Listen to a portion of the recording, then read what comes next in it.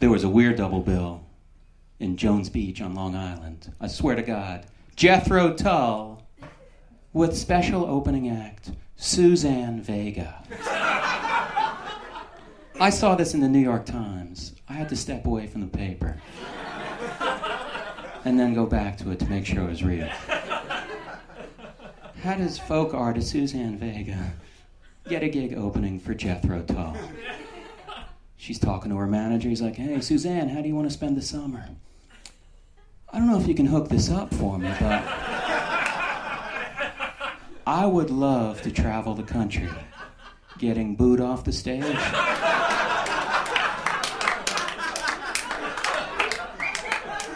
At half-filled amphitheaters.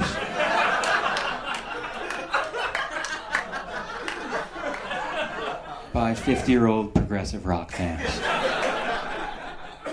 Can you make that happen, manager? Show me what you're made of.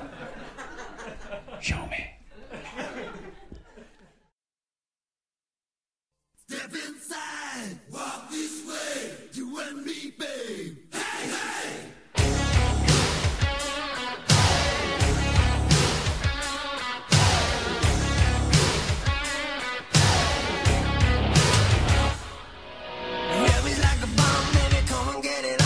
Living like a lover with a radar phone. Looking like a tramp, like a video gram. Demolition woman, can I be your man?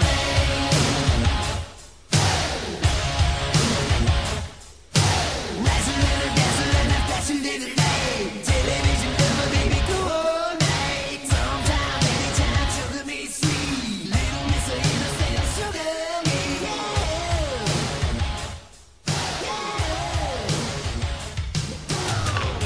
Welcome, Gods of War, to Geek Salad, episode 139, the Joshua Tree 2, the Revenge of, Revenge of Bruno. Revenge of Bruno, sorry, Side B.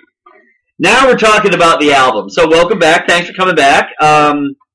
So, social media-wise, we didn't get a whole lot of albums I was surprised about. One of the albums that a friend of the show, Dave McLean, brought up, we're going to talk about when somebody else talks about it, because it's on your lists. And I'm just kind of surprised because, like I said in the previous show, 87 had better albums than it had singles. Yeah. And a lot of it is because at least the ones that I talk about came out in mid to late 87 and didn't really become big until 88. Right. Most of these albums, with a couple of exceptions, yeah, exactly. They all were big 88. They were all slow starters. So who wants to get started on our roundtable of albums? Somebody who's got more than Catherine, because I think we got to... All right, I'll start. Yeah, all right, Mike, go ahead. Start with REO Speedwagon's Life as We Know It.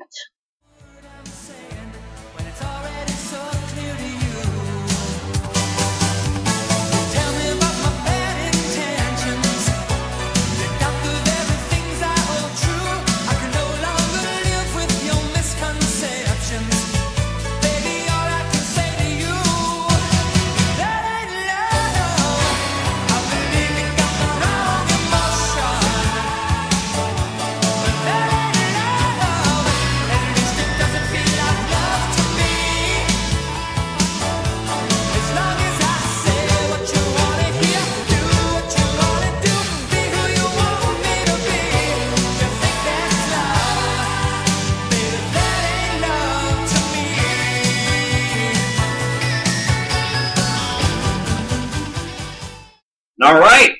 So tell us a little bit about that one, Mike. Hold on, let me pull it up here. Yeah.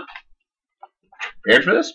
Well, yeah, but just not that much. Oh, okay.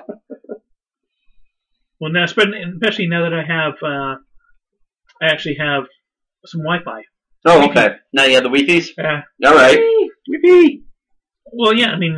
So what is the big song off of Life as We Know It? Actually, a couple of big songs are That Ain't Love. Yep. In My Dreams. All right. Oh, yeah.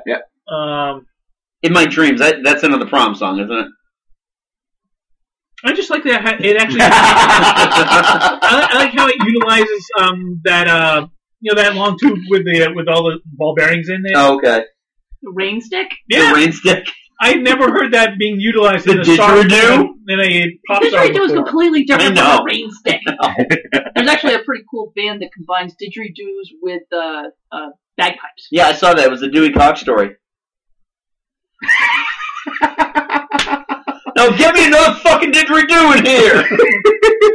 Well, they're performing at the Highland Games last year. We saw them. They were pretty cool. Oh. But actually, I think I prefer the song "That Ain't Love" more than "In My Dreams." All right. "That Ain't Love" is just much more high energy.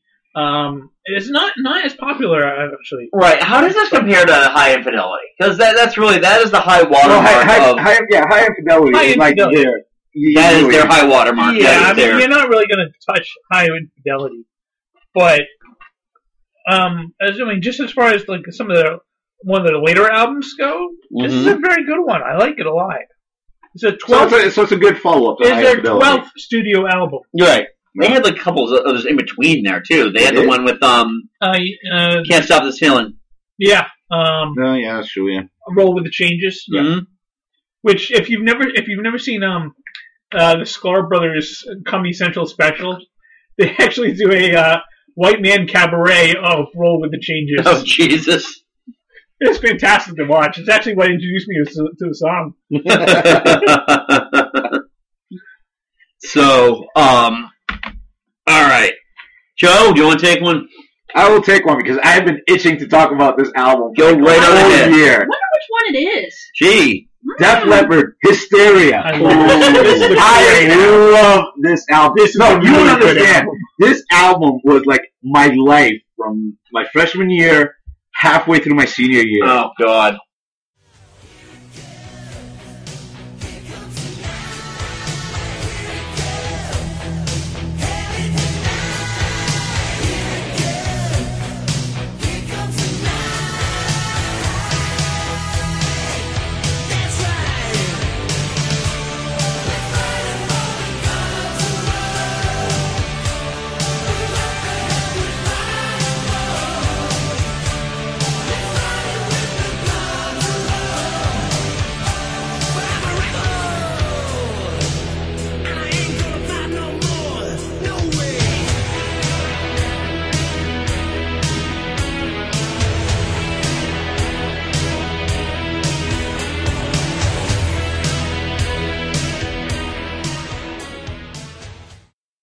I wore through like 4 cassettes of this.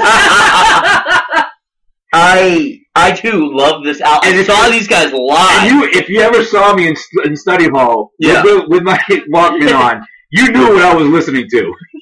Oh God. Well, no. The thing is, everybody knows I'm a huge Eric Clapton fan. I'm a huge Dire Straits fan, but I didn't start getting into him until my senior year. Before then, I was all about Def Leppard. Yeah. I was a huge High and Dry fan. Pyromania is one of my favorite albums. But Hysteria, which is the follow-up to Pyromania, they just completely blew it out of the park. Quick, somebody get some sugar to pour on him. Oh. God. All right. And speaking You know of what? And I like that song because one more for Joe. Yep. In our last episode, we talked about stripper songs. Mhm. Pour Some Sugar on Me. That is a the stripper ultimate song. Oh, yeah. stripper song. Mm. But Love This Bites. album, first of all, top to bottom, this album is awesome. I don't think there's a weak song on this entire. I mean, even like Excitable is not really one of my favorite songs. Yeah. But it's not a bad song, and like it's not like, oh my god, I gotta. It's like one of what 3 songs on this album that didn't chart in one way, shape, or form. It's got 12 songs. 7 of them charted. Okay, 5 of them they didn't release. right. So, And they kept releasing it. Like, Woman was the first. Woman was the was the first 1987 song. in summer. It released in summer of '87. It was the first release in the U.S. And it actually did pretty badly. Yeah. And then they released Animal, and that did a little bit better. Yep. But it wasn't until '88 when they released Rocket. Yeah. And then after they released Rocket, it just completely took off. Well, what happened was the way I remember it being was that it was Women, Animal. Rocket got released later. I remember Well, you know what it because was? What it Pour was- Some Sugar on Me, Hysteria, and Love Bites all kind of hit. But you know what it was is they toured the U.S. in the summer of '88. Yeah, I went to that show. And it was that summer after '88, the start of my sophomore year, when everybody was walking around wearing Def Leppard The Hysteria shirt. the Hysteria shirt, and that's when you knew something was going. This was a big album. I mean, that artwork has become iconic. Yeah. Yes. Well, the other thing with this album too is when you think about what they went through to make this album. I mean, literally, they went through 3 producers. And a drummer's arm. Rick Allen, yep. Yeah, and just they went through so much. And if you listen to it and you go back, there was a documentary that was on Netflix a few years ago that discussed the making of this album and how rich and how textured. Yeah. Essentially, what could have been easily construed as a hair metal album well, you know would what be. So the thing about this album is they really don't do anything groundbreaking. No. There's really nothing breakthrough about the album. No. But it is produced so well. Mutt Lange did such an excellent job producing this album. Well, the best way to listen to it is on headphones. Yep. Because you can really listen to all the textures, all the layer of it. There's a lot of production in this one versus Pyromania. Pyromania is a fantastic album, but it's pretty much a straightforward guitar, bass, drums. It's a heavy metal. It's a heavy metal album. This is very well produced. Lots of sound effects. Lots of And the thing is, the band knew right from the start what they wanted. Yeah. Because Pyromania was only a huge hit only in the U.S. Right. It did not chart worldwide. It was only in the U.S. where it was successful. And they knew what songs out of Pyromania worked. Mm-hmm. Photograph, Stage Fright, yep. Foolin' and Rock of Ages. Like that. They knew what they wanted with Hysteria, and and it turned off a lot of their fans from Pyromania. It was like, we wanted a heavy metal album. Yeah. No, they said, no, we're going to make a pop rock album. This is what we're making, and they pulled it off. Yeah. And I will admit, I've had my heart broken on at least 2 of those songs. Love Bites, and Hysteria. Love Bites and Love and Affection. Yeah. Actually, I love a lot of these songs, but my favorite is probably Love Bites. Love Bites is a great song. Not that I ever cried to it. But nope, not at all. Nope, not at all. I cried to it, and she knew what she did. Not naming names. I mean, it was starts with a D. What I love about that song oh my god, that song is actually a very deep song. Yeah, but the other thing too, again, we'll go back to the production value of the song. There's a lot of extra little pieces to that song. Yeah. You listen to it and you realize what a great guitarist Steve Clark is. Oh yeah. Oh, Phil Collen as well. Oh, Phil Collen, yeah. But I mean, like I said, if you listen to our headphones, you listen to all the layers. Yeah. You hear a lot of the Steve Clark little intros and solos that get kind of overlayered. Yeah. That are just unbelievable. So yeah, I mean, like I said, this was, and you think about it, they kept releasing singles to the song till 1990. Yeah. You know? I don't know anybody who does not like this album. And it still holds up very well. Yeah. Sick thing too, it's not on Spotify. Yeah. It kills me. Like it's not on Spotify, it's not on Google Play, it's not on Amazon. It's on YouTube Music though. It's on YouTube Music. Yeah. I bought the CD at Newbury Comics last week. No, did you? Yeah. Nice. How much? It's like $10. 12. That's not too bad. Yeah, I don't remember. It was a certified used, so yeah. It might have been 10. I mean, it sold 12 million in the US. Yeah, exactly. And that was the thing too. The overall success of this album is insane. Right. It is unbelievably insane. For an album I don't think ever charted at number 1. I don't know if you want to look that up. I don't think it charted at number 1. Double check that for me, but I'm almost 100% positive it was one of those things that was a prolonged under the radar hit. Right. Until, like I said, until the summer of '88 when the tour supported it, it really didn't. It kind of flew under the radar. Yeah. Unless you were a hardcore Def Leppard fan. Right. Really. And I love Def Leppard. I couldn't wait to hear this stuff. And then I heard Women took me a while to appreciate, and Animal just kind of turned me off. I wasn't a big fan of Animal. Women Now, I love Women Now. Right.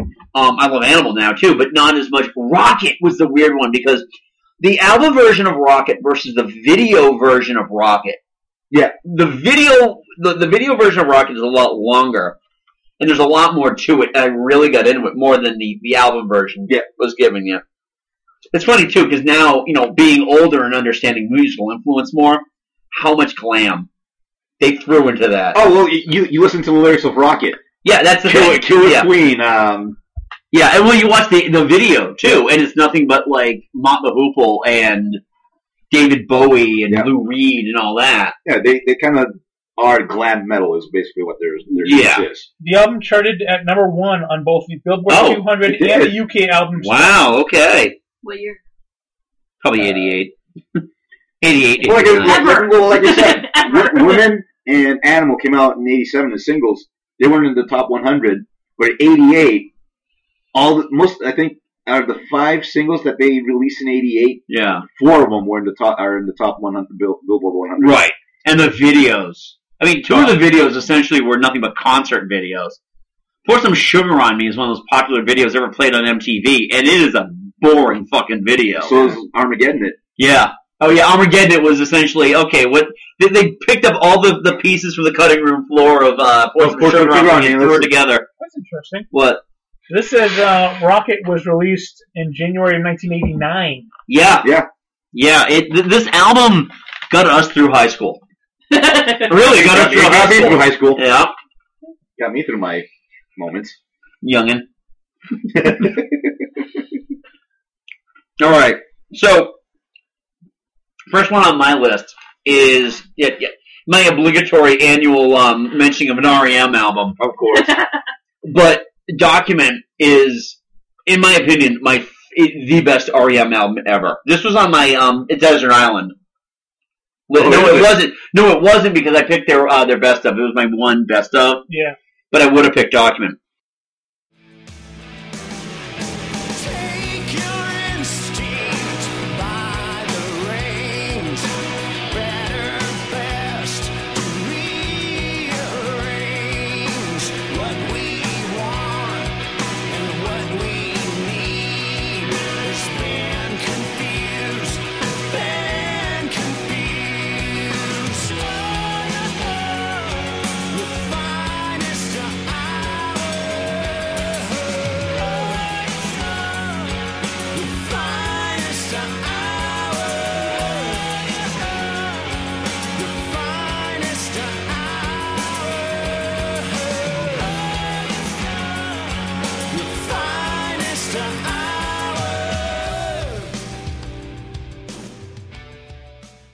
We used to do a coffee house in my dorms, and like the most popular band, The End of the World as We Know It, and the lead singer was famous for reading all the lyrics off a sheet of paper. Right.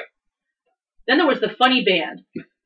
The next coffee house after that, they did It's the End of the World as We Know It, and the lead singer held a piece of paper. They get to a point, the entire band stops on a dime. Yeah. He turns the paper over. They pick up and keep going. And of course, everybody was always going to the coffee houses, and they knew the joke, and so they thought it was hilarious. Yeah, this album, this is what's funny. I listened to this album a few weeks ago. I wanted to get a feel for these albums that we were going to talk about. So I'm driving my kids to a birthday party, and I have this on, and my kids didn't once complain about it, and I'm listening to all the songs, and I'm singing along to it, and just remembering how every song on this album really is kind of a gem in its own way. I mean, this is their first top 40 radio hit is on this album. The one I love is their very first big, radio hit. Stuff like Finest Work Song is a great song. I do enjoy It's the End of the World as We Know It, but most of the songs on this that I love are the deeper tracks, stuff that didn't get a lot of play. I just remember this was quite a while ago when my brother was still alive. We were watching The Birds. Yeah. And that guy in the restaurant is like, it's the end of the world. And both my brother and I would go, as we know it. So now I can't watch that movie with him without going, as we know it. Yeah. Oh, damn. This is, if you have to get one, straight up REM album, this is the one to get. it's kind of like the one you have to have in your collection. Well, yeah. The thing is, too, this is the last album before they actually went to a major label. Yeah. Yeah. So I mean, So after it's that, the they did Green for Warner Brothers, but this is their last IRS album. I do adore this album some. Yeah. Catherine, All right. you're up. Well, the first album I'll talk about, there's really only a couple notable tracks on it. This is Floodland by Sisters of Mercy. I had forgotten how. And it was funny too. I had totally forgotten the track listing until I looked at that. That is a good album.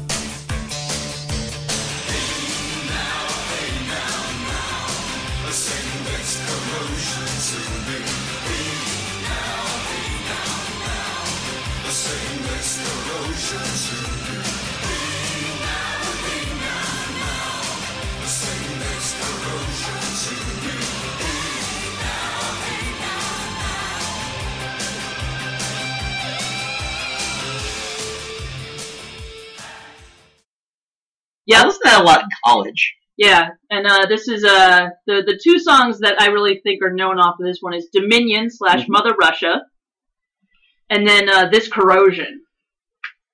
And there's actually I have a card game called Gother Than Thou. Gother Than Thou. And there is a card in there that says, if you can name any other lyric from This Corrosion, you get some points. So if you know anything other than, hey now, sing This Corrosion to me, you'll get some points. I bet you do. You know, I just listened to it a couple times this week. I still can't tell you anything. Oh, man. The song is 11 minutes long. And there's other stuff in there Somewhere. but it's really hard to make out. Yeah. This is one of those albums that I closely associate with people in high school. Yep. And this was a Blake Bramhall album. Yes. Yeah.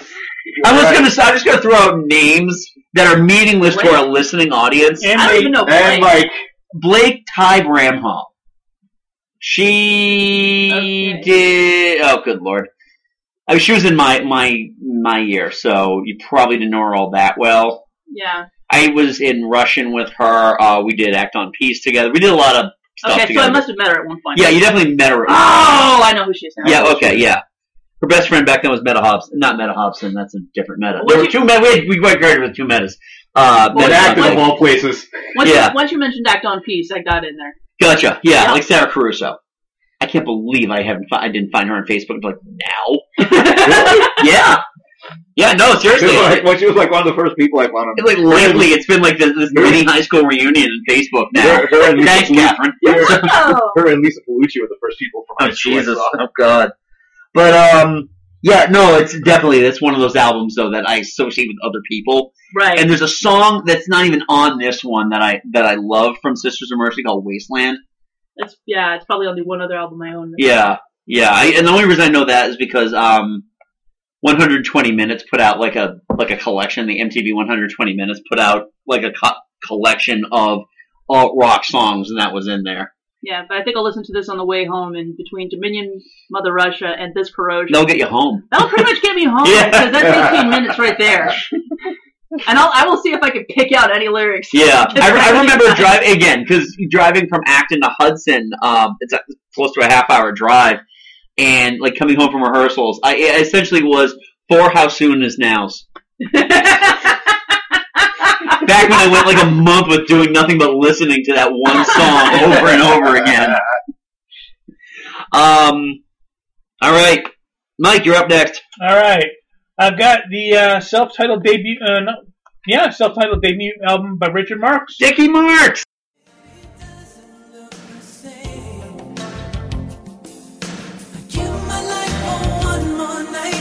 Having you here to hold me tight, oh please.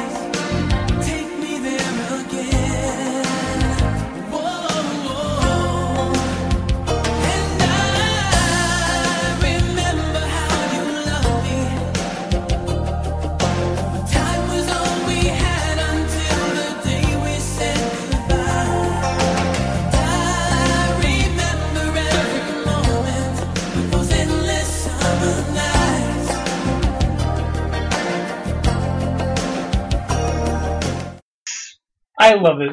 What is on this one? Because I think I'm going to end up confusing with the album that came out after this. Well, this is actually one of the first. I'm not being a dick either. I'm just saying. This is one of the first albums I remember. I actually distinctly remember hearing the song for the first time back in 1987, and I was like, "That's actually a really good song." That was "Hold On to the Nights." Oh, okay. So that's on there. That's actually a pretty good That's song. a bomb song right there. Yeah, but I remember hearing that song. I was like, I actually like this song. Who's singing this? Richard Marx? Never heard of him. And then, but I mean, also on this album, Shouldn't Have Known Better. Yeah. Is that him? Is that on this one too? Yep. Shit, this is actually a decent album. He actually wrote the majority of these songs. Wait, he was a songwriter before Yeah. this. He wrote songs for other people. He was like the Carole King of Top 40. He got Don't Mean Nothing. I hate that song. I'm sorry, that song I don't like. But my favorite song from this album, Endless Summer Nights. Okay. Yup. That's a song that makes me firmly believe there are far too. We have had a distinct lack of good songs with saxophone solos. You're shitting me. The mid to late 80s were like lousy with those. I know. No, currently. Oh yeah. Oh now. Oh yeah. Last time you heard a song with a good solid solo sax. That's because we're in the nowadays, and it's all about dropping the ukulele. Yes, exactly. Oh no, that's just that hipster shit. That's the Zooey Deschanel stuff or the Mumford and Sons. The last good saxophone solo that I can remember. I'm gonna drop the bass. Nope, not gonna do it yet. Is a song that none of you else will like. Which is How Do You Talk to an Angel by the Heights. Yeah, you're right. You're right. Yeah, you're totally right. You are alone in that island. Oh, I love that. For the 3 weeks that show was on TV, the girl I dated in college, Erica, would just be like, "How do you talk to an angel?" We're not watching that. Like, no, you're right. We're not. Oh God. All right. I miss the sax solo. There's some great sax solos, and almost all of them around this era sound like porno. Yep. Yeah. Thank you, Joe. It's still good. All right. Well, that's what solo sax sounds like, is porno movies. It's pretty much it is. Yeah. Sexy sax. We grew up in the 80s. We didn't get the bow chicka wow wow. We got sex sax. Yeah, This right. is a hell of a lot more classy, I'm telling you. Yeah, this wailing sax that's just lots of hairspray and Ron Jeremy and Come on, Jeremy never had the sex sax. Oh, you're kidding me. I'm sure he Yeah, had it. yeah, I'm sure yeah, he was playing He the... had the brown chicken brown. No. Anyway, Joe, move on. All right, my next album is Pink Floyd, Momentary Lapse of Reason. Oh, man. Drowned in desire, our souls on fire. I led the way to the funeral pyre. Without a thought, consequence, gave in to my decadence. One slip, and down the hall we fall. It seems to take no time at all. The momentary lapse of reason defines a life for life. Small regret, won't forget. There'll be no sleeping here tonight.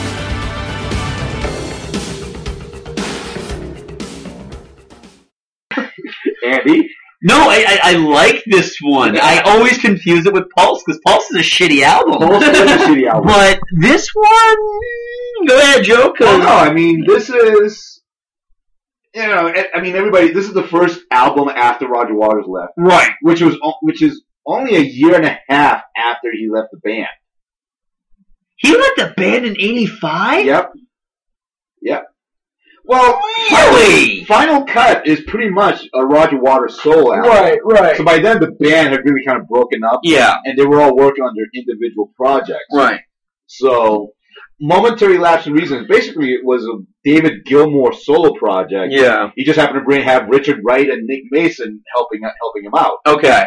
And then it wasn't until they settled the lawsuit with Roger Waters Yeah. that they could finally call themselves Pink Floyd. Yeah. I remember one slip is criminally forgotten. Oh, it's such a good song. It's a better song than On the Turning Away. Yeah. I'm just putting it out there right now. Putting it on the table. You can just back and you're right. But you know what really kind of brings this album up, and what really sells this album isn't this album. It's the follow-up, the live tour, Delicate Sound of Thunder. Yes. Someone just gave me a copy of that in college. It was the second disc was scratched to shit, but the one of the discs was in good shape, and that was with all the good stuff. Right. I mean, it was all the first disc was all the stuff from Momentary Lapse of Reason. Yeah. And that's what made me go get Momentary Lapse of Reason and listen to it. And I mean, it's different. It's not a theme album like most Pink Floyd albums are. The thing is, it's not a theme album like most Pink Floyd albums are. You were saying, right? It's not. There's no overarching theme. It's not like The Wall where it's trying to tell a overarching story. Like I said, it was a David Gilmour solo album. Yeah. That everybody just decided, let's call ourselves Pink Floyd. Yeah. No, I gotcha. I gotcha. And overall, musically, it's very well done. Like you said, One Slip is probably the best song on that album. One Slip ranks in my favorite Pink Floyd songs. Mm-hmm. Just period. There's them in Pink Floyd songs. And even though to be honest, it really kind of flew under the radar. It really doesn't have any singles. It really doesn't have. Closest thing was on the Turning Away. No, well, there was only one video made for it, and that was Learning to Fly. Yeah. Oh God, I forgot that was on that one. And even though it kind of got mixed reviews, it outsold the previous album. The Wall? No, not The Wall. Final Cut? Final Cut. Yeah, well, of course. Nobody wanted to listen to the Final Cut. Right. Yeah. So. All right. So, on my list, Warehouse Songs and Stories by Husker Du.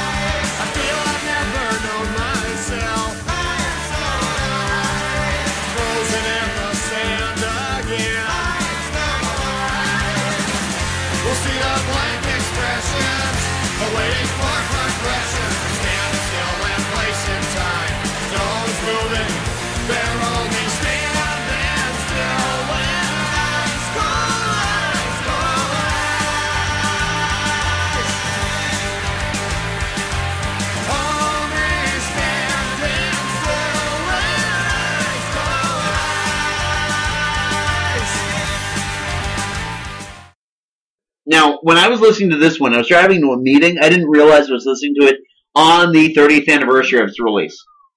Cool. I have such a soft spot for Husker Du. As American punk goes, these guys were probably the best.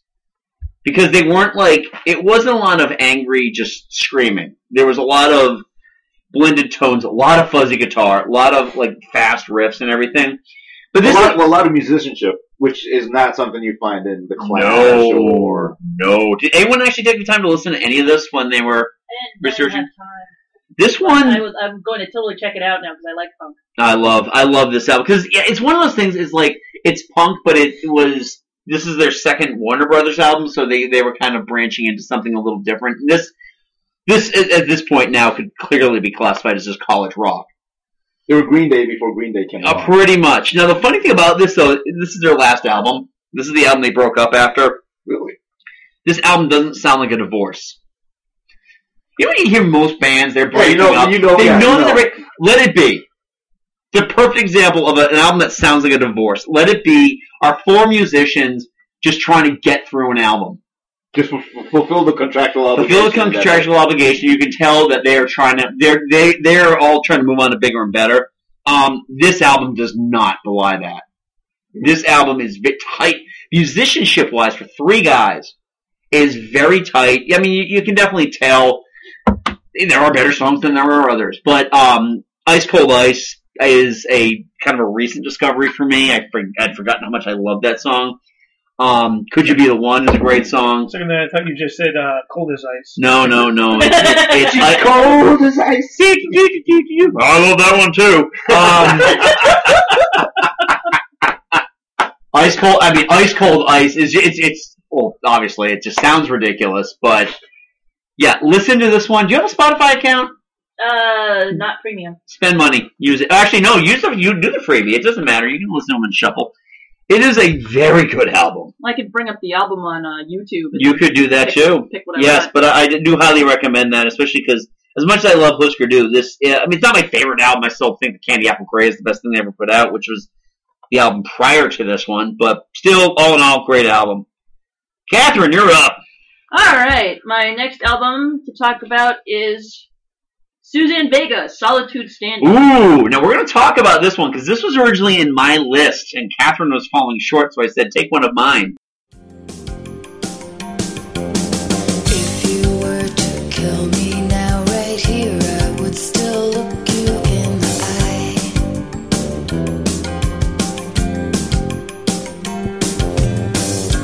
And I would burn myself into your memory as long as you were still alive. I would live inside of you. I'd make you wear me like a scar.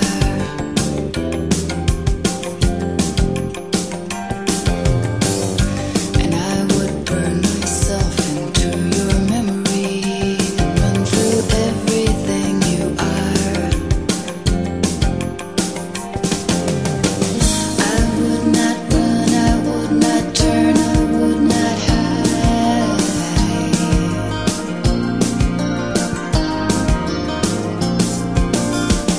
I would not run, I would not turn, I would not hide.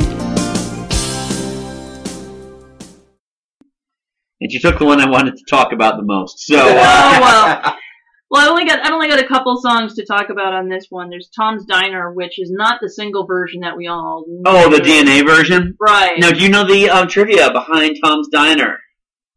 I used to. That Tom's Diner was the song they used when they were testing the compression rates for MP3. Oh, okay. So, Solitude Standing, the reason that we have MP3s is because of Solitude Standing. Well, go us. There you go. Wow, we wouldn't be doing this show. If it Without weren't for Solitude Solitude Standing. Standing. No, seriously. What other singles did you want to talk about on there? Well, Luca is that one got played a lot on the radio. Jesus, yeah. That is a song, a depressing song. Well, it's about an 8-year-old boy who's repeatedly beaten. Yeah. Yeah. But the funny thing is, it's such an upbeat song. It kind of feels upbeat, but then, But then you listen to the lyrics, you're like, oh my Yeah. Stop listening to the kid being beaten and try and do something to help him. Jeez. yeah. Well, he didn't get hit. He walked into a door again. Yeah. And then as I was driving out here, In the Eye came on, which Oh. is really fun and bouncy. I'm like, okay, this has to go on like my dancey playlist Yeah. because it is just so upbeat and fun. But when you listen to the lyrics, the whole thing Oh, it's is gonna be that depressing, if you were to kill me now, I would just be here looking, I would just look you in the eye, and I'd burn myself into your memory as long as you were still alive. Oh yeah. How fucking dark is that? Her wordsmithing is amazing. Yeah, Um, Her lyrics don't always match the music. Right, it doesn't match the kind of Right. feel of the music. Chirpy, death. Ironbound, which is the third song on the album. Yeah. Ironbound Fancy Poultry. Yep. There's a lot of stuff about her looking at the power lines and how they create triangles in the sky. And it's just... Right before they electrocute some birds. Yes, exactly. It's nothing but a sad, sad album. Honestly, I remember buying this album just based on Luca and Solitude Standing. 'Cause Right. I heard that song. They had released that as a second single. It really didn't do anything. But then, like a year or two later, I picked it up again, started listening to it. I loved it to the point where I started getting more and more of Suzanne Vega's other work, or Yeah. first album, which you're right is a better album. Yeah, I picked this up because it was the second one and had Tom Steiner on it, but it wasn't the single version I knew. But I fell in love with Suzanne Vega's '85 album in college. Yeah. Oh, Marlena on the Wall is like. Marlena on the Wall. I love that song. I used to sing my kids to sleep with that song for no good reason. It's one of the few songs I can remember the lyrics to right off the top of my head. The Queen and the Soldier is another really good one. Cracking. Yeah. Just crack. Oh yeah, Cracking. Cracking is just good because it fades in and out. Seriously, if you want to introduce Joe, you want to introduce Sophia to a great woman singer, go with Suzanne Vega. Because Suzanne Vega also plays like the 12-string guitar. Right. And even stuff like her later stuff, like Days of Open Hand has got some great songs on there. 99.9 Fahrenheit. Yeah, these I don't know if I got these ones. 99.9 Fahrenheit Degrees is kind of like her dance album. Okay. And there's a lot of electronic stuff on there. I could definitely put together a playlist on Spotify for you that would just be of like the good stuff, and it's some really good stuff. Sure. So yeah, remind me to do that. Mike, you're up. All right, I'm gonna go with Michael Jackson's "Bad."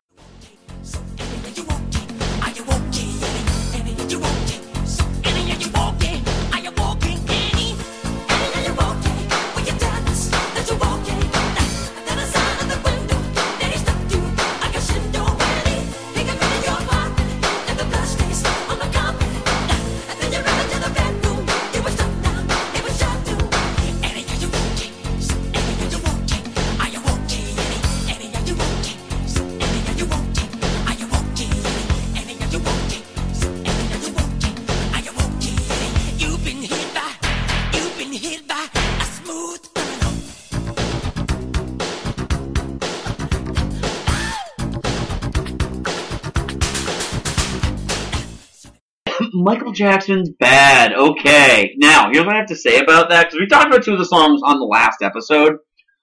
I love "Smooth Criminal." It is as a Michael Jackson song. It is my favorite Michael Jackson song. Yeah, it is up there for me. Yeah. I would have to think about it, but I have to say, cover-wise, I still think the Alien Head Farm version is better. The Alien Head Farm version is awesome. That's a very good cover of it. But this album is solid from almost all the way around. I mean, it starts with "Bad," which is a good song.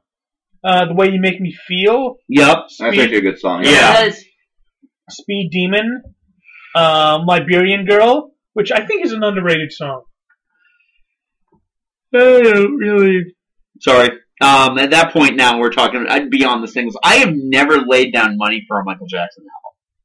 I did for Thriller. That's it. I say probably. Well, actually, the Liberian Girl music video has pretty much the who's who of Hollywood in it. Oh, really? It's got Whoopi Goldberg. Oh. It's got Quincy Jones, of course. Is that the one where the girls are always morphing? Which is the song with the morphing? They're always morphing. Oh, black and white. That's Black and White. That's the next album. Okay. But this one's got like Steven Spielberg's in it. You just watch the video and it's. Everyone who is everyone in Hollywood at the time was in that movie. This was when Michael Jackson was at his height. Yeah. This was peak Jackson. "Smooth Criminal," but also "Man in the Mirror." That is a really good song. Overplay. Yes. Sick of that song. Overplay. Yeah, but I didn't really listen to the radio too much back then, so I just came into it. But I think in some cases, overplayed can turn a good song bad. Yeah. Yeah. And I think that is definitely what. And I'm not trying to knock the album because there was some very solid stuff on there. But yeah, "Man in the Mirror" is one of those things that got so overplayed that I could never listen to it again without being like, nope. Well, I'm still cool. The Way You Make Me Feel, however, has a really great dance sequence in Center Stage, the movie. Yes? I think. All right. Are we moving on? I do love "Smooth Criminal." All right. Yeah. Joe. The next one is Aerosmith, "Permanent Vacation."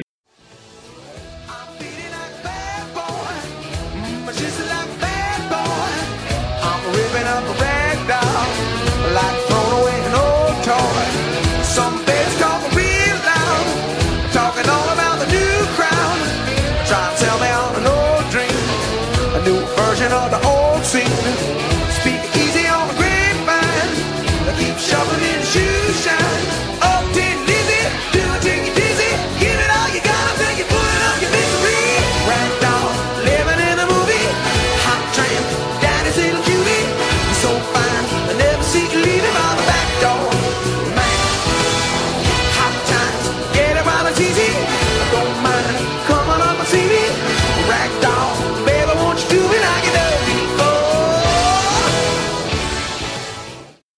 All right, the I'm Off of Cocaine and Loving Life Well, Steven Tyler album. Well, their second comeback album. This was the first one was officially their comeback album was Done with Mirrors, which came out in '85, Awful. which is an awful album. Awful.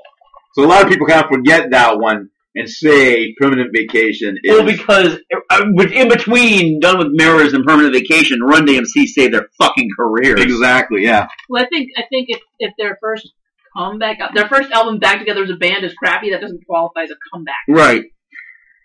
Actually, was that the full lineup too? Was that the original lineup too? All right, that was the first one. Done with Mirrors was with everybody back. Right. Okay. Permanent Vacation was the first truly commercial successful album in 10 years. Yeah. Yeah. This is a really good album. You could not escape this goddamn album. Oh, especially Angel. God, Angel. Angel. I love that All song. right. That's another problem. Oh, that's the first song that you hear when your heart is broken at 16. Yeah. Thanks a lot. You know who you are. I thought it was Dude Looks Like a Lady. We never talk about my college years, Mike. Yeah, honestly though, Dude Looks Like a Lady is one of those songs though that again, it's a good song made bad due to overplay and just that and Ragdoll. Oh, I feel filthy listening to that song now, and it's just like 'cause I remember the video and just how like, oh, Well, you know what? It was a good song. I look at it as a bridge to Pump. right.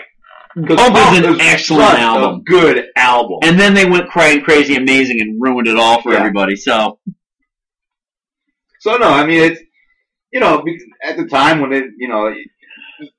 because Aerosmith got so much play on ZLX and everything. oh. It's like, well, new Aerosmith album. All right. Right. Oh, it's same thing with BCN because they broke Aerosmith. Right. In the 70s, they broke Aerosmith. So, yeah. One of these bands I have no desire to see live anymore. I used to want to see them live just because. Not anymore. No. Nah, it's just like I know We're From Boston was supposed to be all about Aerosmith. I was like, I'm all set. Yeah, you know what? We're from Boston. We should be all about the Del Fuegos. We don't talk about them anymore, do we? Nope. Exactly. Godsmack. Beyond Pump. That's really Godsmack. Yeah. We're from Springfield. We sit on the edge of our bed crying while incense burned. Godsmack. I thought Godsmack was from Methuen. No, they're from Springfield. No, Methuen. Really? Okay. Because my wife went to high school with Aaron Lewis? Yeah. Oh, Okay. Jesus. They might be Giants. They're from Lincoln. Yeah, from Lawrence. That's right. They're from Lawrence. They're from Lawrence. Okay. All right. Joey, you got anything else to say about Permanent Vacation before I No, move that's on about to... All right. So, when Catherine picked Solitude Standing out of my list, which I'm totally cool with, No, I'm not bitter at all. I had to pick another one. So I actually had one in my backup here. 10,000 Maniacs in My Tribe. The painted desert can wait till summer. We played this game of just imagine long enough. Wait till summer when I'm sugaring. And someday the blues have gone. Everyone killed by the morning frost. Was your cactus blooming there as you watched the native born in a Flagstaff tailor coat? You wrote the line. He kicked a tumbleweed and his mother called him home. Where the Arizona moon met the Arizona sun. This one hit in 88, really, but it came out in 87, so we have to talk about it.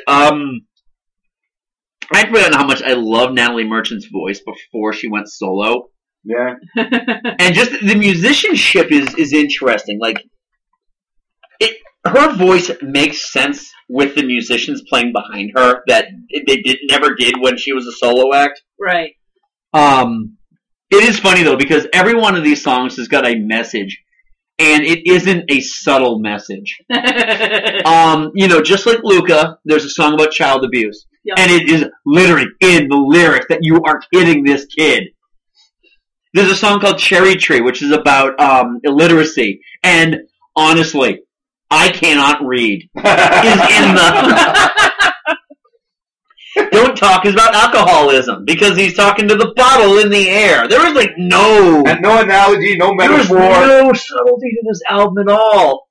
And Metaphor. Learn to use it. Yes. Oh God. They did Peace Train. This is originally released with a version of Peace Train until Yusuf Islam decided that he was all for the fatwa on what was his name? Satanic Verses. Salman Rushdie. Yeah. Oh, So they God. yanked it. They were like, take it off of all of the albums.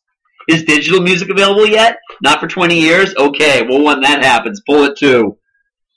But I love Natalie Merchant's voice. Mhm. And I love the way that it just mixes. What's his name? Dennis Buck, the guitar player, just had such great rhythms and great, just a lot of great little chords and stuff like that you didn't hear on music. I mean, again, this is the epitome of college rock Mhm. at this point. Definitely also worth another listen if you haven't listened to it in a while. Okay. All right? All right. All right, Catherine, I think you got one more on here. I've got one more. Oh, this is the big one, too, and this is the going big to one. I listen saved to this one for Good last. thinking. Excuse me while I just spend the rest of this part throwing up in the corner. This is Do you have Guns an N' issue with Roses, this? Appetite for Destruction, What is wrong with Yeah. you, Mike? which is just hit after hit after hit. If I say I don't need anyone, I can say these things to you, 'cause I can turn on anyone just like I turned on you. I've got a tongue like a razor, a sweet, sweet straight knife, and I can do you favors, but then you'll do whatever I like. Here I am, and you're rocket queen. I might be a little young, but I am naive. Here I am, and you're rocket queen. Oh yeah, I did too much, but honey, you're a bit obscene.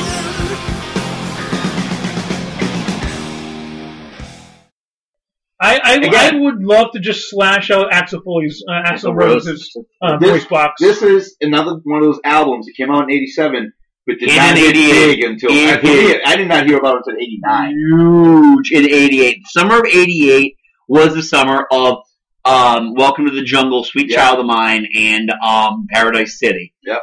And then you couldn't fucking escape it. When did Terminator 2 come out? Terminator 2 came out in '91, and that's when they released User Illusion. Okay. Yeah. Yeah, but I mean, yeah. You think about it, I mean, it sold 18 million albums, which was unheard of for a debut album. Yeah, and you mentioned Welcome to the Jungle, Mr. Brownstone, and Paradise City. The other big songs on this, Night Train, Yep. My Michelle, which I saw the track name and I'm like, oh, I don't know this, and then it comes up and I'm like, I totally You know know this this song. one, Sweet Child of Mine. Yep. Which, And, by the way, do you know that the riff to that is nothing more than a finger stretching exercise? I'll buy that. No, And then Hey, guitar player. I know.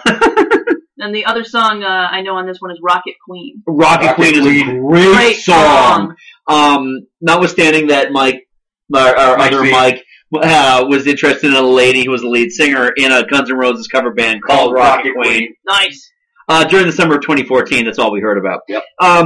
Steve actually brings up that with Appetite for Destruction, our entire generation learned what it sounds like when a band peaks too soon. Yeah. I don't know. GNR Lies isn't that bad. GNR Lies is pretty much cash grab. Oh, yeah, right. It is the spaghetti incident without hair of the dog. Yeah. This is, again, I had zero appreciation for Guns N' Roses at this point, because at this point now I was in my sensitive college music phase. I'm gonna wear my turtleneck and wire-rimmed glasses now. Thank you very much. Going back, Maybe it was a hipster before hipster was cool. cooler music than you guys were. It took me a long time, but I love this album. And the beauty is, too, with this album, it, again, belies the hair metal mythos that the album kind of was created under. You know what? The impact that this album had on me was my freshman year at Norwich, Oh. which is a military school. Yep. My first morning, my first night, I went to bed, and my first morning, 4:30 in the morning. What song did they play? They blared down the hallway. Welcome to the jungle. Oh, God. They threw a trash can down the hallway and welcome to the jungle. I'm like, oh, what the fuck did I get myself into? Now the issue is that every shitty sports team's got to use this as their fucking, rally anthem. Yeah. I can tell by Mike's furrowed brow that he's Yeah. Mike has never been subjected to the. Well, again, Mike was never subjected to the summer of '88 when "Sweet Child of Mine" was the only song that was ever on the radio. I think it would have destroyed my radio. Well, you're lucky you're young. Yeah. It was, honestly, it's one of those things. I couldn't stand "Sweet Child of Mine" for years and years and years. Then it finally, you know what's a really good song? No, it isn't. No. All right, moving on. Neither's man in the mirror. Ooh. The gauntlet has been thrown. Clink. Mike, you're up, buddy. All right. Next, I'm going for Whitney Houston's "Whitney." Which you're following up from Appetite for Destruction. Yeah. It's a palate cleanser. Exactly. Waiting for the phone to ring all night. Why you wanna make me feel so good? I got another home, babe. I shouldn't get so hung up on you. I remember the way that we touched. I wish I didn't like it so much. I get so emotional, baby, every time I think of you. I get so emotional, baby. Ain't it shocking what love can do? Ain't it shocking what love can do? It's a Because I want to dance It's an with somebody. somebody who loves me. Yeah. Oh, you know what? You can't. Honestly, you couldn't do better for a sophomore album, Yeah. especially one that That- followed up yeah. a multi-Grammy winning, multi-number one, platinum selling debut. That was like the first album by a female to debut at number 1, and Yeah, I mean, a lot of history behind that album, Couple and it's of- honestly a better album than the first. Oh yeah. Oh, yeah. Oh yeah. Well, I mean, this one really, like I said earlier, in the last episode, this one really kind of shows off her range. Yeah, I mean, she has like the funky, high energy ones like "I Want to Dance with Somebody," Who Yeah. Loves Me, and we got "Didn't We Almost Have It All?" yep. Yeah, not as great. We got "So Emotional." Oh God. "Where Do Broken Hearts Go?" Okay. So she can go from those high energy to those softer like tearjerker ballads. Right. So yeah, no, I agree. Honestly, it is a better album than the first one. I concur. All right. All right. Next up on my list, Sting. Nothing Like the Sun. Stop before you start. Still not beating heart. Still not beating heart. Still not beating heart.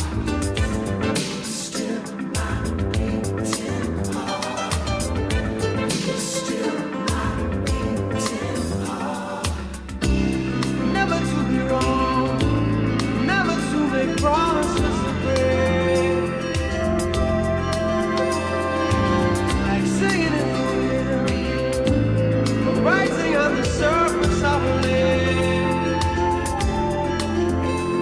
And I wriggle like a fish caught on dry land, struggle to avoid any helping hand. I sink like a stone that's been thrown in the ocean. My logic has drowned in a sea of emotion. Stop before you start. Still my beating.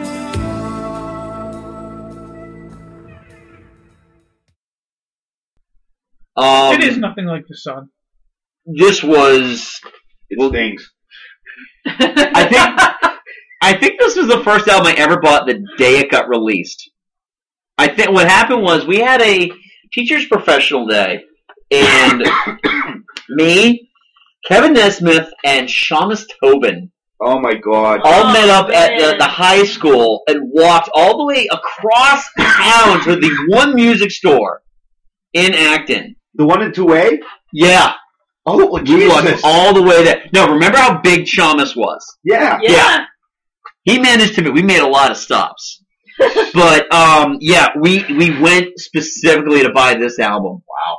Strawberries. That's No, it wasn't. No, it wasn't Strawberries. No, strawberries. No, it wasn't Strawberries. There was another music store. I think it was near the movie theater. Oh, yeah. Oh, okay. I know what It you're was an actual music store. next to the minor chord. Yes. Wait, minor chord was that the church? That was No, the church. that was No, the minor chord the was the minor church. chord. No, the Wait. minor chord was a music store. Where you buy instruments and stuff like that. But it wasn't the converted church, right?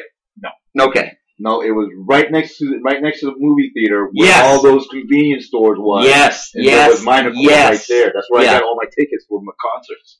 Yes. That's exactly it. Yes. We walked all the way. Jesus Christ! Jesus. Yeah, we had nothing else to do. It was like, what are you doing? I'm going to hang out with Shamus and Kevin. Okay. 5 hours. Honestly, I honestly expected on our track we were going to find a dead body somewhere. It was just that kind of... And acted. This album, I mean, first of all... Where did the leeches hate you? This album, first of all, was like my first introduction to world music. At least what I thought was world music. It's a lot of Brazilian stuff, and this was like the Rainforest album. Yeah. But my first high school girlfriend was super into this album, so naturally I was Oh, so too. you had you had to impress her. Oh, yeah. So this is the first time I went like 3 times to see Sting live on this tour. Wow. Boy. Yeah, it was beyond obsessive at this point. It is still a very good album. Honestly, the album that came after this, The Soul Cages, is a far better album. Definitely. Yeah, but all in all, like I enjoy this one. So I also enjoy telling that story about almost finding a dead body. So, Joe, what's your next one? My next one is George Harrison, Cloud 9. Cloud 9. I had forgotten this album came out. And it's such a good album, too. It is a very good album, and the funny thing is, the lead single on this album is you know, I got my mind set on you. Yeah, it's a great song. Again, this was one of those ones that you got sick of after Well, because it got so much airplay on MTV. This got a lot of airplay. Oh, I should say VH. By this time, VH1. Yeah.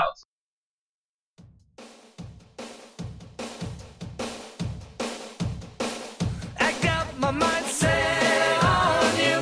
I got my mind set on you. I got my mind set on you. Got my mind set on you. But it's gonna take money. A whole lot of spending money. It's gonna take plenty of money to do it right, child. It's gonna take time.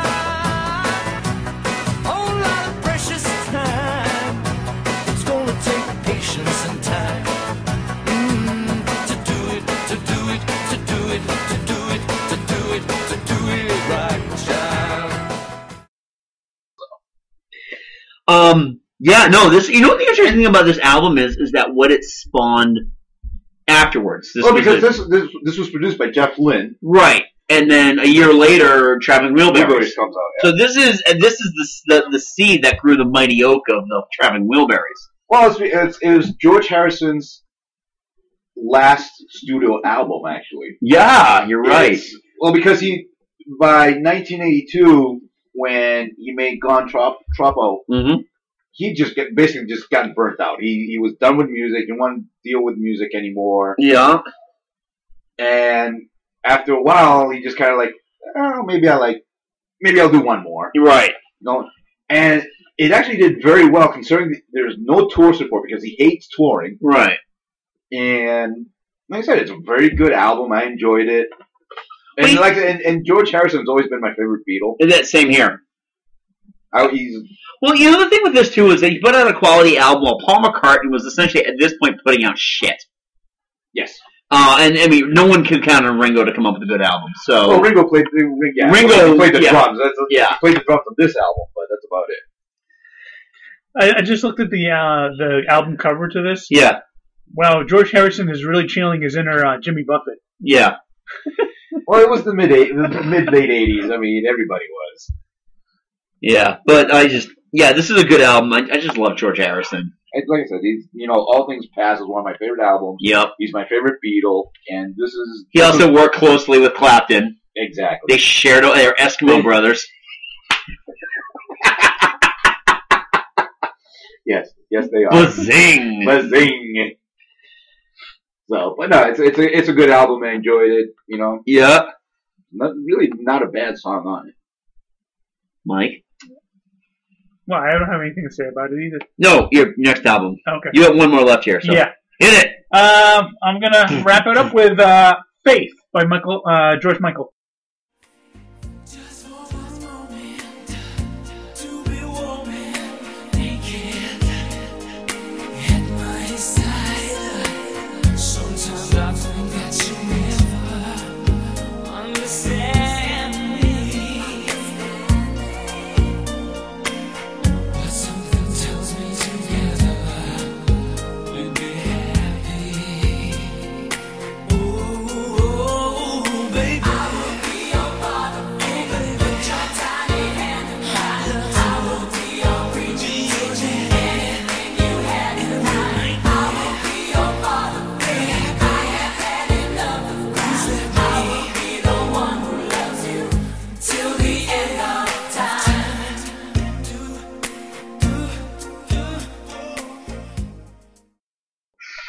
Good album. Good album. I mean, Good. just look at the 4 tracks on side 1. All right. Faith, Father Figure, I Want Your Sex, and One More Try. Where does Monkey fall on that one? That's side 2. I oddly love that song. Yeah, side 2 is Hard Day, Hand to Mouth, Look at Your Hands, Monkey, and Kissing a Fool. Oh, Kissing a Fool is a great song. Holy crap, that's like his... This is another album where the artist hit his peak. Yeah, I don't know. Freedom 91 is a really good song. But as an album as a whole, Faith is... I agree. This is last great... I don't know, Rebecca's not here, so maybe she might correct me on this. This is a... I do enjoy this album a lot. Yeah. I mean, for a debut album, breaking away from what was his Andrew Ridgeley. Yeah. Wow. The Forgotten Wham. Actually, I heard a really interesting story about that. George Michael made sure, now I don't know if this is just him being pompous or him just being really, really smart, gave Andrew Ridgeley full songwriting credit on every single Wham song. So he would be set for life, regardless of how well he did afterwards. You know what? If the stories you hear about him are true, after he died, about all the charity and his generosity, I'd believe it. Yeah. So that's good for him. Good album. Because Andrew Ridgeley doesn't have much else to go on. No, exactly. Well, that too. George probably just realized, you know what? I got all the talent. You can have all the Wham songs. Hey, George, I'm putting out an album. It's called Son of Albert. Will you put some money into it? No. But you can have Wake Me Up Before You Go Go. It got a 0.5-star review in Rolling Stone. It's the worst review ever. And I'm not joking about that. 0.5 star. There were roadies that had more to do with Wham's success than Andrew Ridgeley did. Just shit sandwich. Right? Yes. You can't say that. All right. And lastly on my list, before we hit the one that we all can kind of talk about here, In Excess, Kick.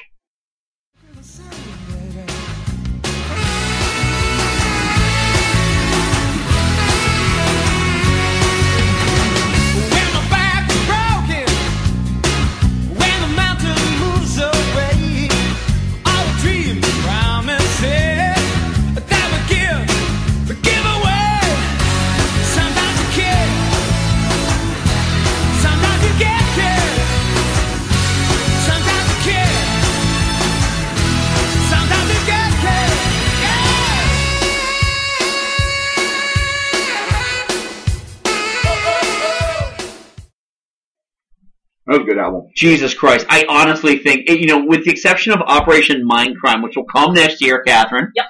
I I already called dibs. NXS kick around our drama circles was huge. Because you didn't have to be super into college music, you didn't have to be into metal, you didn't have to be into pop music. It kind of fit everything. Yeah. So I went back and I listened to this album. This album doesn't really pick up until the second side. All like the really like garbagey singles, with the exception of Devil Inside, are on the first side. All the good stuff, including the title track, Calling All Angels, all that stuff is all on the second side of the album. Yeah. Oh, Calling All Nations, rather. It's all on the second side of the album. But my God, Michael Hutchence was such a great frontman. He was. Jesus, he had a great band who kind of understood don't get in the way of everything. Just let Michael sing and play the music. Put him up front. We'll be in the background. Yeah. And this is another band I must have seen at least twice supporting this album. Wow. God, back when I had spendable cash. I miss those days. So, yeah. All right, so there's one last album we have to talk about here. That album is kind of the biggie of the year. Also, I do have a comment here, which I got to get in. I got to go find it. But the album I'm referring to is The Joshua Tree by U2.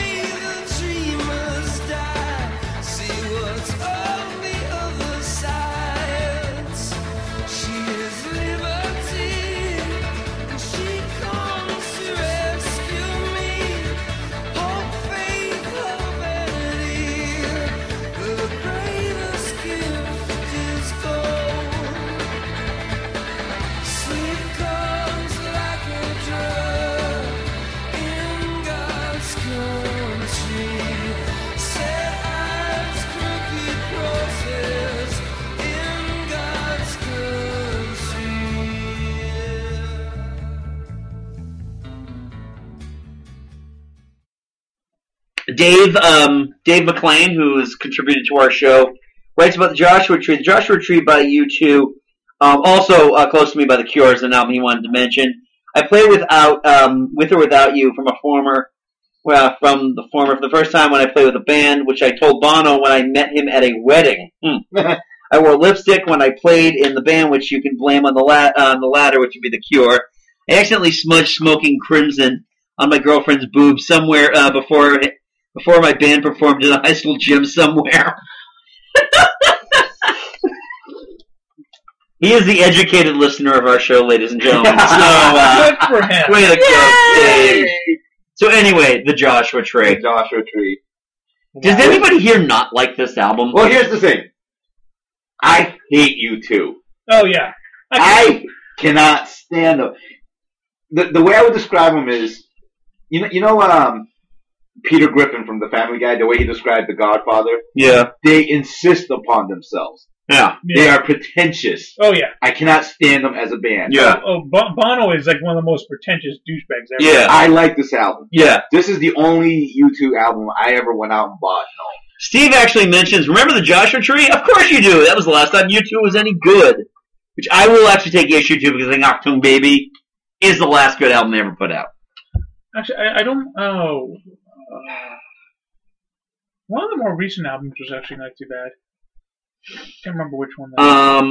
Not the Happy Meal album that everyone with an iTunes account got, right? No. Like I said, as a band and a set of individuals. Oh no. Yeah. Right, but The Joshua Tree, I don't think I know anybody who doesn't have a copy or had a copy at that point. You kind of had it. Yeah, you kind of had. This was your typical high school issue album. Yeah. I mean, personally, my favorite song is the number one on the album, "Where the Streets Have No Name." Great song. Yep. Yeah. Great song. Great guitar riff. Oh yeah. Love the guitar riff. We were listening to a playlist of Alt Rock 87 stuff. Mike and I were. Yeah. In God's Country came up, and I think it could very well be my favorite song on that album. And that's a deep track. It is a very good song. Spanish Eyes, which was a B-side, which ended up on whenever they re-released The Joshua Tree, now it shows up on the bonus tracks. Yeah. Spanish Eyes is a great song. God, what else is on? I have to actually pull up the album track. Well, now. I mean, we got Where the Streets Have No Name. I'm still haven't found what I'm looking for. With or Without You. Yep. Bullet the Blue Sky. Bullet the Blue. Oh God, Bullet the Blue Sky, because he's got to talk about someone in South Africa Yeah. with the rain pummeling down the children, pummeling down. Running to Stand Still. Red Hill Mining. Oh God, yeah, Red Hill Mining Town. Yep. In God's Country. Yep. Trip Through Your Wires isn't bad. One Tree Hill. Which inspired a CW show. Yep. And Exit. And then everything else is like extra. Yeah, okay. I mean, these are some really, really good songs. I mean, then half the stuff that shows up on the bonus tracks here, Silver and Gold, which showed up on Rattle and Hum. Mm-hmm. Yeah, it also inspired the album cover for Billy and the Boingers. Oh, it did. I actually really like the video for Still Haven't Found the first song again. When When Streets Have No Name. Well, they just went up on top of a record album in downtown LA and started playing. Yeah, they ripped off the Beatles. Yeah. It's been done. I know. They insist upon themselves. Yes, exactly. God, they haven't released an album since Songs of Innocence, which is that Happy Meal album that everyone with an iTunes account can't get rid of. Everybody lost their shit. You know what the funny thing is, too, about that whole thing is that people are like, what are you complaining about? It was a free album. It's U2. Yeah, but it wasn't a good album. That was what it was. That's the thing. That's why I refer to it as a Happy Meal album. When you get a Happy Meal toy, it isn't exactly an action figure that you're getting. It's an action-less figure. I actually had a customer come to the store one day and ask me, how the fuck do I get rid of this? I have this album that showed up. I didn't buy it. What did I get charged for? Like, you didn't get. You get charged for anything. YouTube just wants you to listen. They insist Apple upon forced it on themselves. everybody. That came out 3 years ago. How fucking weird is that? But yes, I just remember everybody lost their shit. Everyone lost their shit. Yeah. Rightly so. It's not a good album. Yeah. I mean, yeah, you can lose your shit. Oh, my privacy is being invaded. No, you should be offended because this is one of the biggest bands in the world, and they put out a shitty album. That's why. But that was not Joshua Tree, which is the album. No, Joshua Tree's actually No, exactly. Joshua Tree is a great album. Great. One of the great albums. But this is one of those. This is one of those albums, though, that I think it made people a little more pretentious about U2 than they honestly should have been. Yes. Yeah. It catapulted because it was their first real commercial success.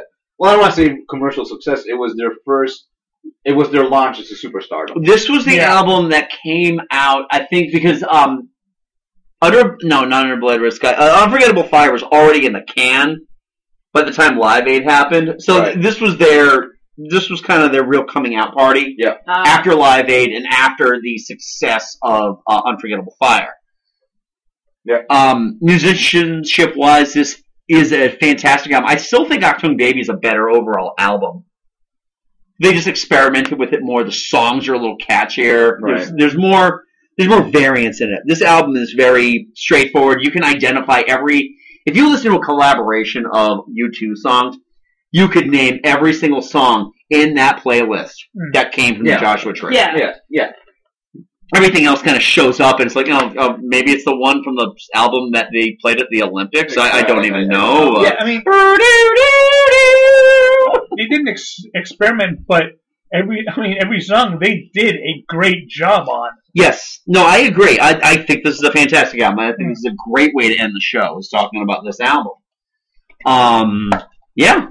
So There's no Richard Marx, but it's no Richard Marx. It's no Whitney. But anyway, guys, great conversation. Joe, did this live up to your expectations, sir? I was so worried. Oh yes. All right. Okay. Excellent. Good. That's really all I care about now. So anyway, sad little man. you sad little man, indeed. Our next episode. Oh boy, we're going back to voting. Yep. Yeah. Just to show that it's all not just a scam. In honor of the March 17th release of the live-action Beauty and the Beast. Yes, and Andy and Autumn's adult-only trip to Disney. Disney After Dark. Disney After Dark. Ooh. We Bring out that sex sax.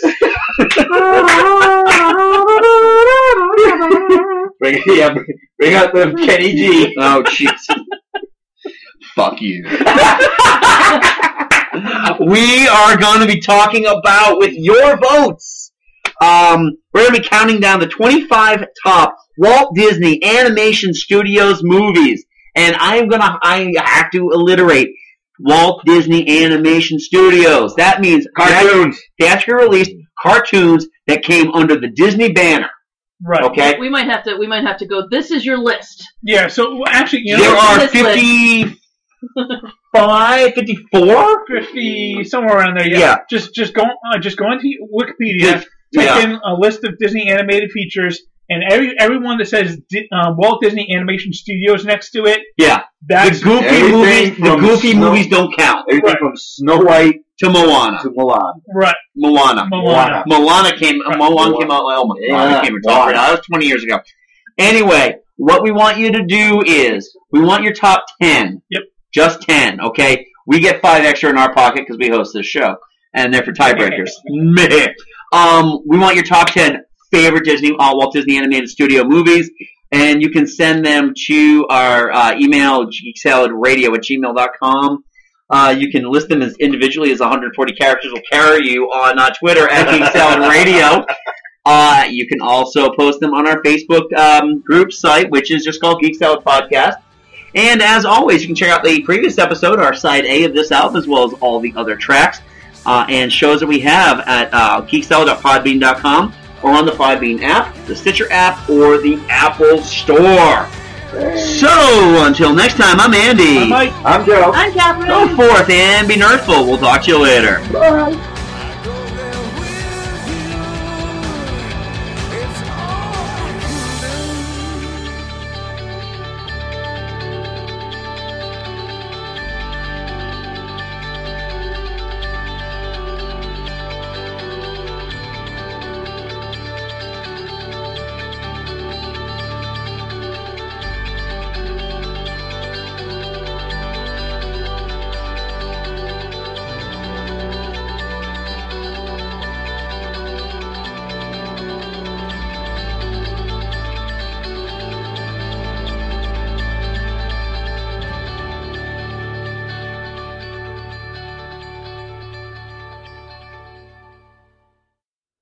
Like, Bono's never going anywhere. That motherfucker, he's going to live to 140. Like, he is here to change the world. And I appreciate that. But, like, I don't think Bono's ever had sex with a groupie, which is what I feel is the whole point of being a rock star.